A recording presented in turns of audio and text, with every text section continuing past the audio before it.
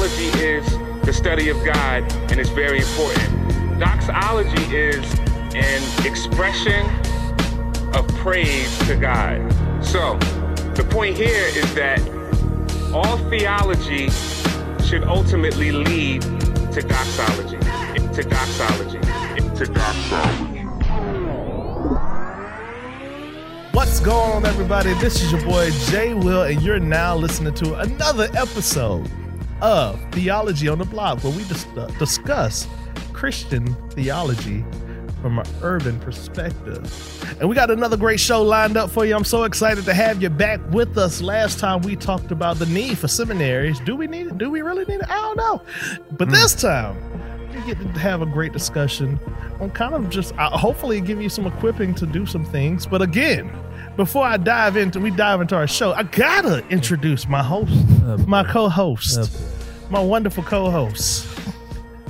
Again, I have the lovely, the world-renowned urban apologist extraordinaire. They be flying her out to conferences. Flued out. She was teaching apologetics in Africa, y'all. Nigeria, to be exact, if I'm not mistaken. It was Kenya, but thank you. Kenya. Wakanda forever. Kenya, Wakanda.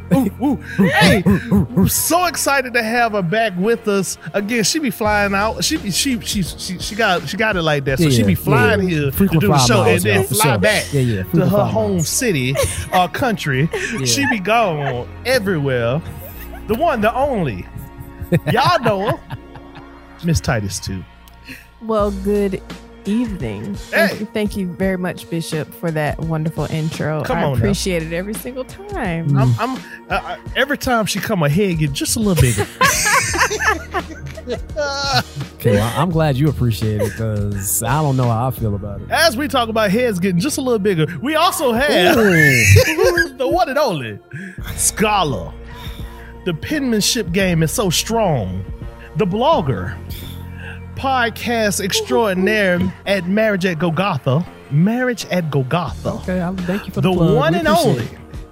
The theologian himself, the good reverend. Hey. When it walks in the room, everybody bows because they feel the reverence of the Lord all around them. I rebuke that. No ring kissing here in this part. Some people call him Father. The one and only. Even though Jesus said not to. Bishop-elect Wayne Penn Jr. How you doing, brother?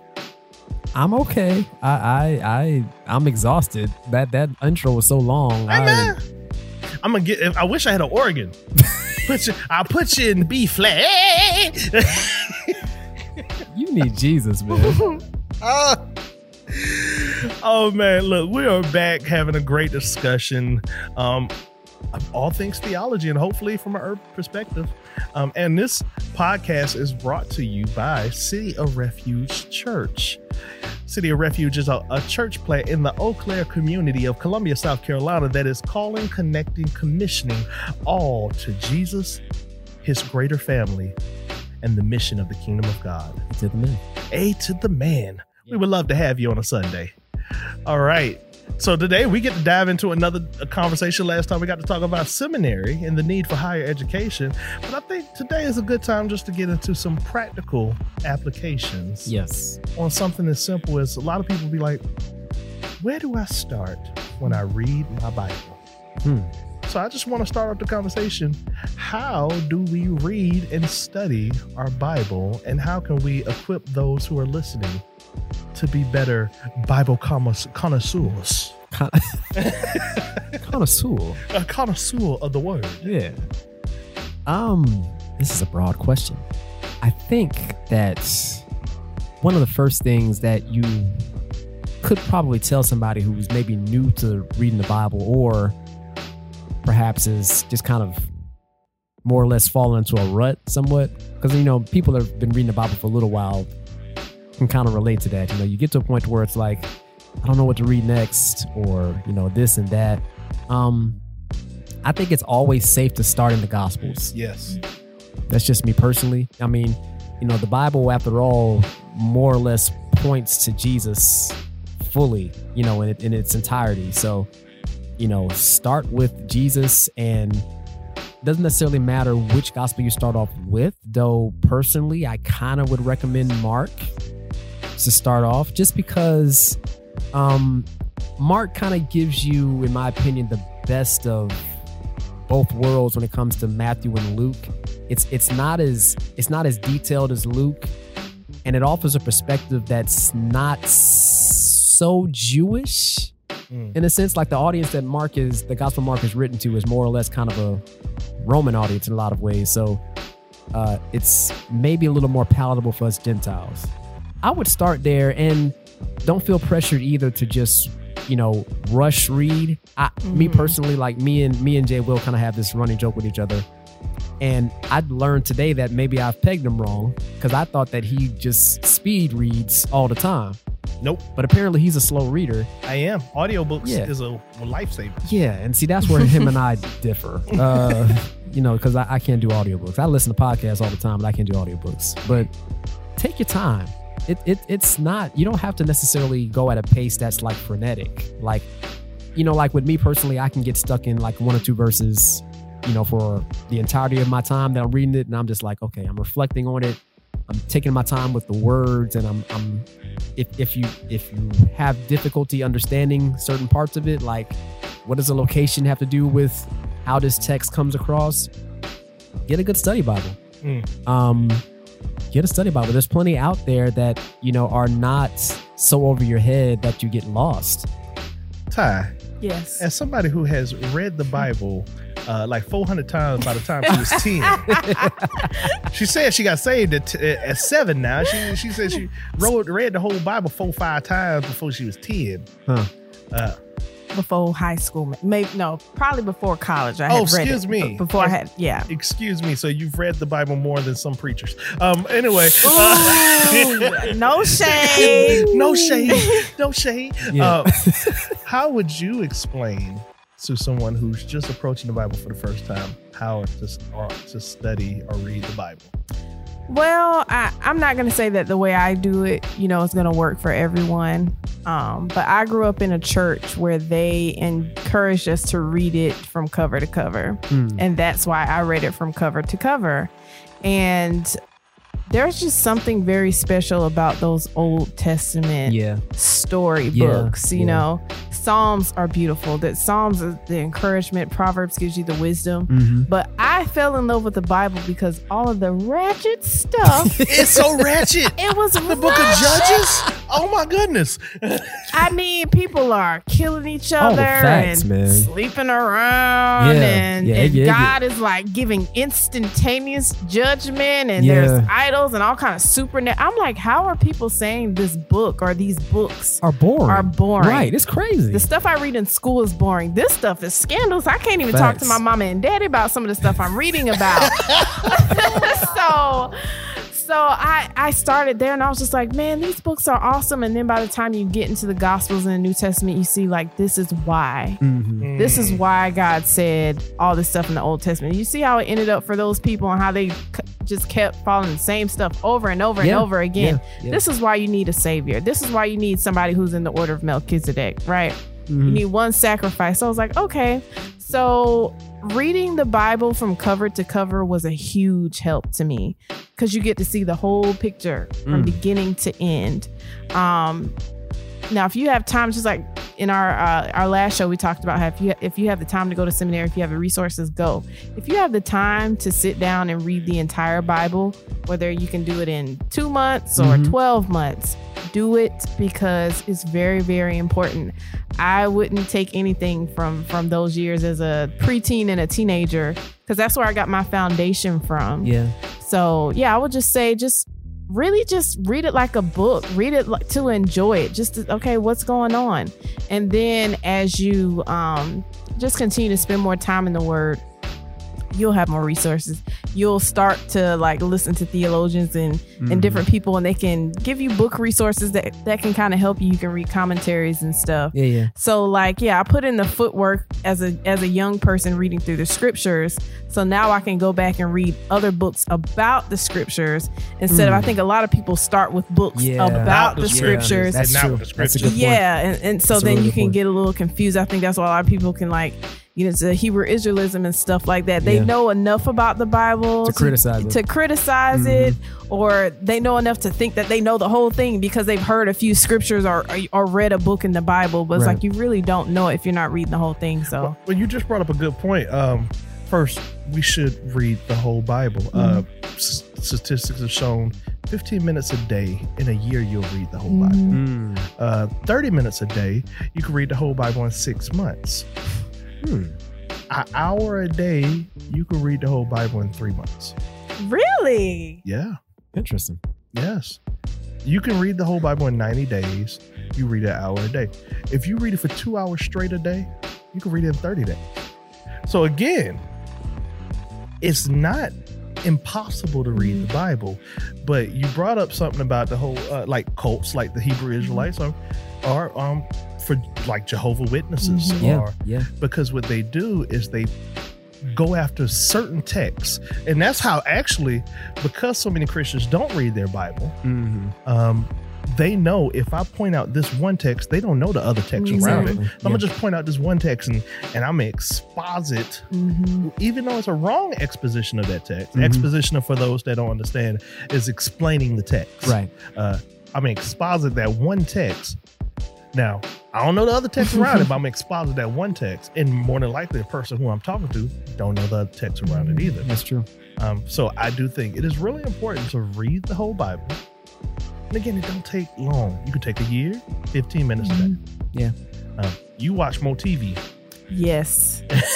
Facts. TikTok videos. Be on TikTok for 4-5 hours. You're supposed to be at work. I see you. That's a really good point. Like particularly about like what you said about, for instance, reading the Old Testament about, God's instantaneous judgment. People are quick to jump on that and make God out to be like a moral monster, not having read verses before or after, judgment, where God is pleading with people. Look, repent. I have your best interests at heart. I want to bless you. I'm eager to bless you. I'm eager to show mercy. I'm eager to do this. And his judgment was never just this arbitrary thing where he just like, you know what? I don't like you. Yeah. It was, I want what's best for you. And I love you enough to say, I'm not going to allow you to go down this path that is destructive to you. But again, if you pick and choose verses and you don't understand, that reading the Bible is a holistic thing where like you do need to take your time and read passages and not just get so fixated on certain, verses that can be taken out of context very easily. I think when you approach it from that perspective, your experience reading the Bible can be really fulfilling, really educational in a lot of ways, and also enjoyable. Like it doesn't have to be a chore, So and there's also, so here's another tip for you to help you read the Bible. So understand there's different genres in the Bible. Like genres, almost like different styles of music. There's different styles of writing. Yeah. So the Bible has historical writings. That is usually the first 5 books of the Bible. Then there is poetic. Yep. That's Psalm. That's the book of wisdom, which is Psalm, Proverbs, Job, Ecclesiastes, Song of Solomon. That's the 5 books that are all poetic books. Then you have the prophetic books, which is minor prophets, major prophets. And then you have the Gospels. The Gospels are the 4 Gospels of Jesus: John, Mark, Matthew, and Luke. And then you have the historical book, the book of Acts. Yep. And you got epistles. And lastly, Revelations is an apocalyptic book, but it can be classified as a prophetic book. Yeah. When you understand those genres, you approach each book for what it's worth. Like when I read this, I need to read it like it's historical. When I read this, I need to read it like it's metaphorical. And then when I read this, I need to read it like it's prophetic. It's pointing to something. Yeah. And the Gospels is telling us the story of someone. Yeah, a good practical example, and Ty, you'll get a kick out of this. Proverbs 31. The one that we talk about that's only for women? Only for us, the ladies. And it's seen as this prescription for what you as a man need to look for in any woman that you pursue as a wife or whatever. If women try to live up to everything in Proverbs 31, they're gonna be tired.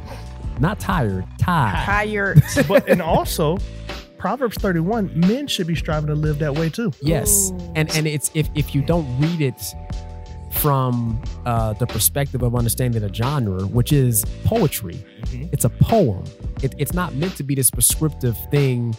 It's descriptive rather of characteristics. Yes. That, all of us should strive for. It is not just to be seen in the context of what women should do in order to be more or less, I guess, like women don't need to look at Proverbs 31 and say, this is what I need to be in order to get a good Christian man. Standard she's been used. Yeah.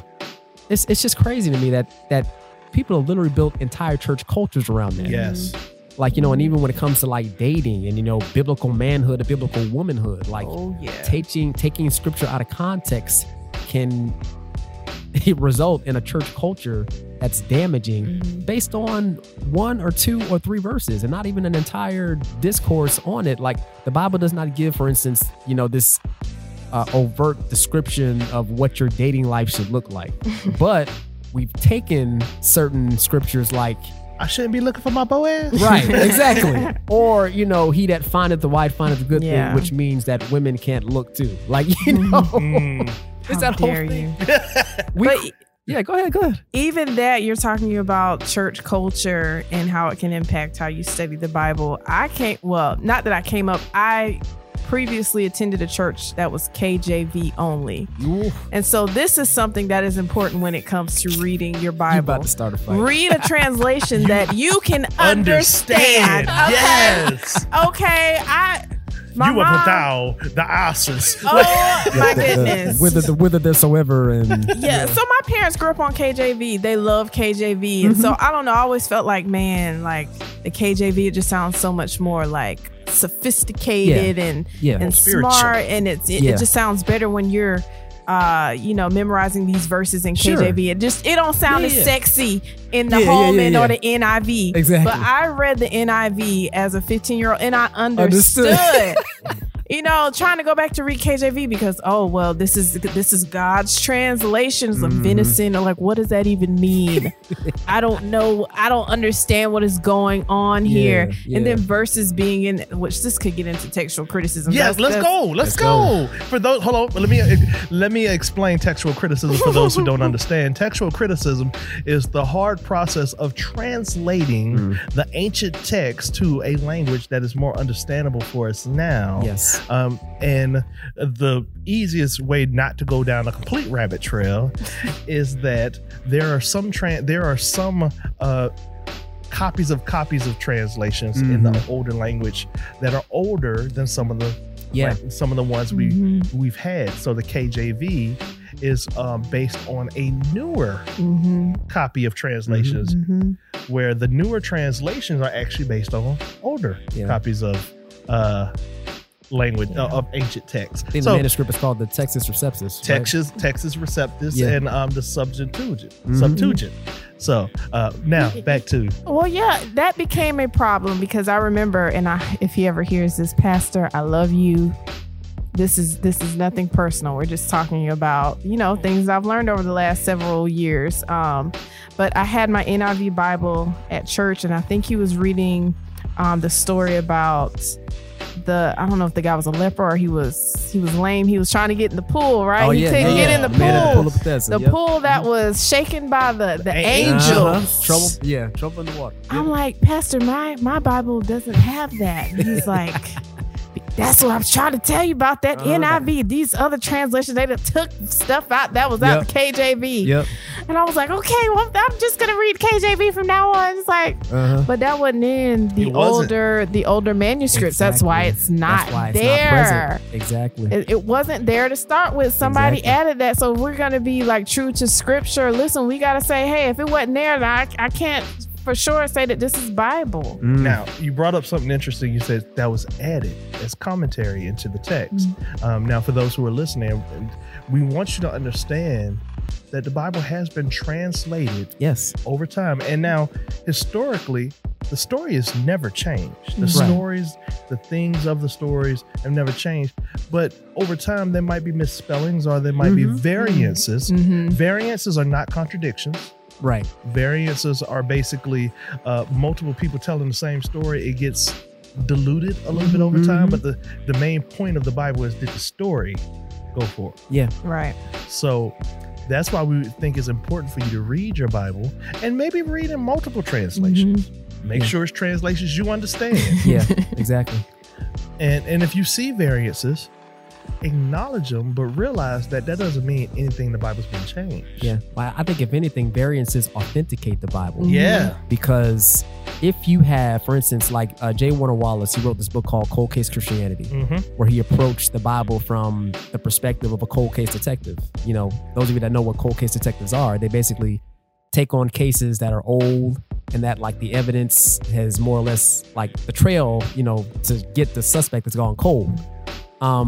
So what they do is they take evidence, you know, they lay it out and they look at, you know, witness testimony and all these things. And they basically look to see, okay, is there enough evidence to corroborate whether or not the conclusions that we're coming to are valid? And so he basically took that approach when it came to the Bible. He was like an atheist prior to that, and he came to faith approaching the Bible as a cold case detective. And like one of his main points is that, like, particularly when it comes to the Gospels, for instance, the reason why you see some variances in like Matthew's account, Mark's account, Luke's account, and then John kind of being its, you know, own thing or whatever. But the reason why you see variances is because it's different people telling the story of Jesus from different perspectives. If all of their perspectives were uniform in what they were saying, that would be grounds to be suspicious. Yeah. Because now it seems like y'all got together and rehearsed the story.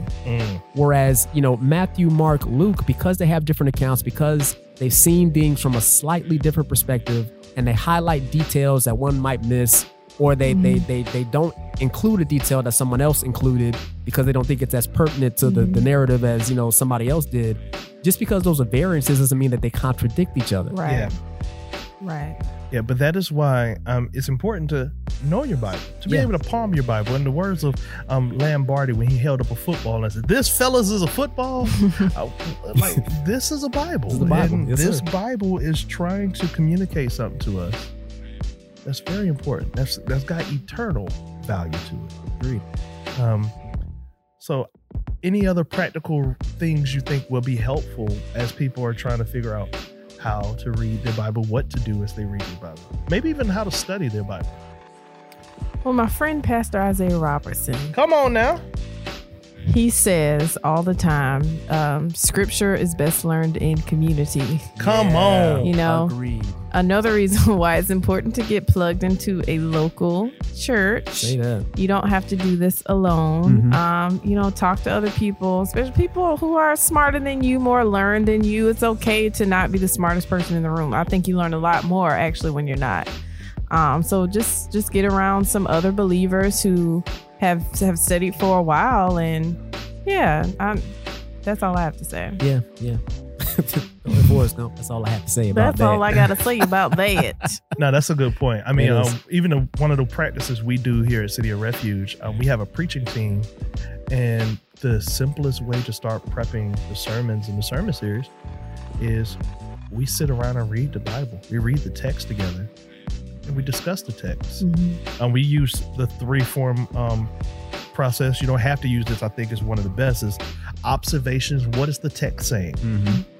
You know, what is just off the basis before we dive into that's a normal occurrence in this background. So I'm just to give y'all a heads up. Yep, we near firehouse. Yes, Wow, sir. you guys are really in the urban context, huh? Oh yeah, we out here. Hey-yo. But yeah, we start off with observation. What is the text saying? Just start there. Cold case. Yeah. Based on what the text is saying, what questions do we have from the text? And by the time we get to application, we have done quite a little bit of digging in what does it seem it's saying? How does this line up with how other texts have said things? Yeah. What's some questions you have from the text? Because obviously sometimes you read text like, what did I just read? And by the end, we're thinking as a pastoral team, as a preaching team, now how does this communicate to our people?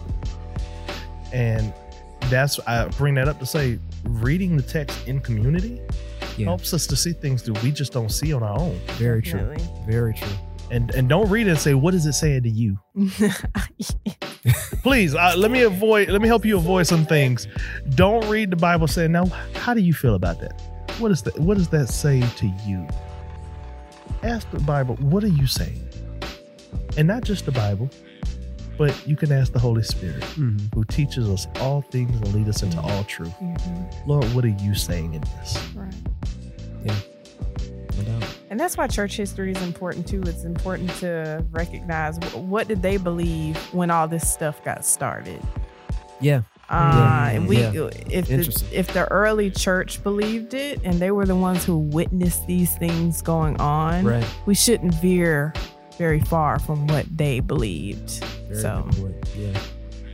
I'll say this too. Like, I think we got to encourage people not to feel like God is impatient if you don't get it right away.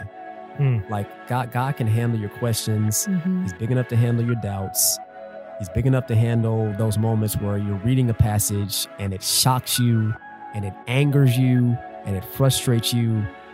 It's okay to have those moments. Like, I feel like we as the church can do a better job of giving people space for that, giving them space to wrestle with the text. yeah. Yes. You know? Like, I don't think we do that enough. Instead, we just say, oh, well, you just don't have enough faith.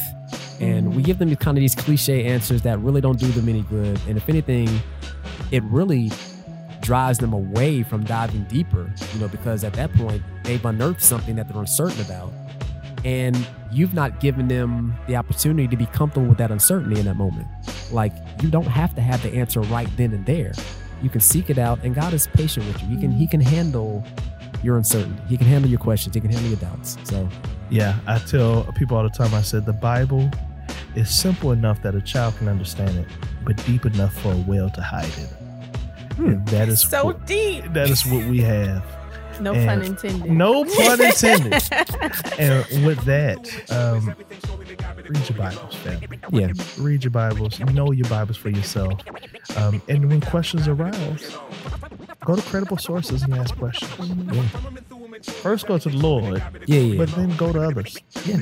And I think you'll get a lot out of it. Or as the old slaves used to say that couldn't read, this is the talking book. Yes, sir. When I read it, it reads me. Yes, sir. So that's why the Bible is. Bishop. Come on now, hey.